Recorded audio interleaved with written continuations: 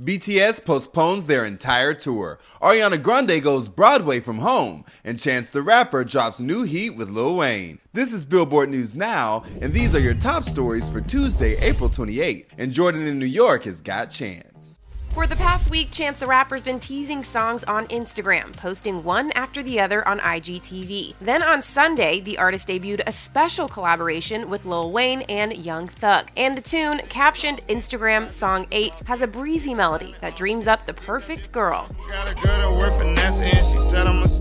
That will be a summer bop. And from a banger to a vocal queen. Ariana Grande has always been a Broadway darling and gave us a taste of it live from home Monday night. The singer joined Jason Robert Brown's virtual Subculture Artist in Residency concert series for a cover of Still Hurting from 2001's The Last 5 Years musical.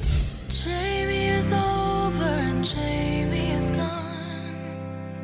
At-home orders are affecting Broadway and now BTS as well. After previously postponing several dates, BTS has decided to completely reschedule its Map of the Soul World Tour amid the coronavirus pandemic. On Tuesday, Big Hit announced the entirety of the trek, originally slated to kick off April 11th in South Korea, will now be put on hold as the global concert industry braces for an extended break from business as usual. In a statement to Billboard, Big Hit said, "This tour involves the participation of staff and crew from around the world, as well as global logistics systems. While there are certain countries, regions, and cities where conditions have improved, including Korea, it is difficult to make the decision to begin the tour based on these recent developments." Adding, "The decision to reschedule the tour was made with the health and safety of our artists and fans in foremost consideration."